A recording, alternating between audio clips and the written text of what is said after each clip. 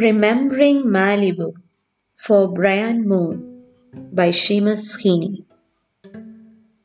The Pacific at your door was wilder and colder than my notion of the Pacific, and that was perfect, for I would have roasted beside the lukewarm ocean I imagined. Yet nowhere was its cold ascetic as a monkfish snout in the Atlantic. No beehive hut for you on the abstract sands of Malibu. It was early Montreal and its dunes misting towards the ideal forms, though the wind and sea neighed loud as wind and sea noise amplify. I was there in the flesh where I imagined I might be and underwent the bluster of the day.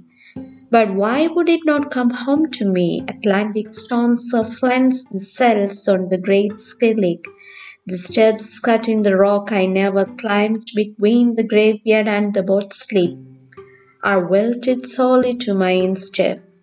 But to rear and kick and cast the shoe beside that other western sea, far from the Skelligs, and far, far from the suck of puddled wintry ground, our footsteps filled with blowing sand.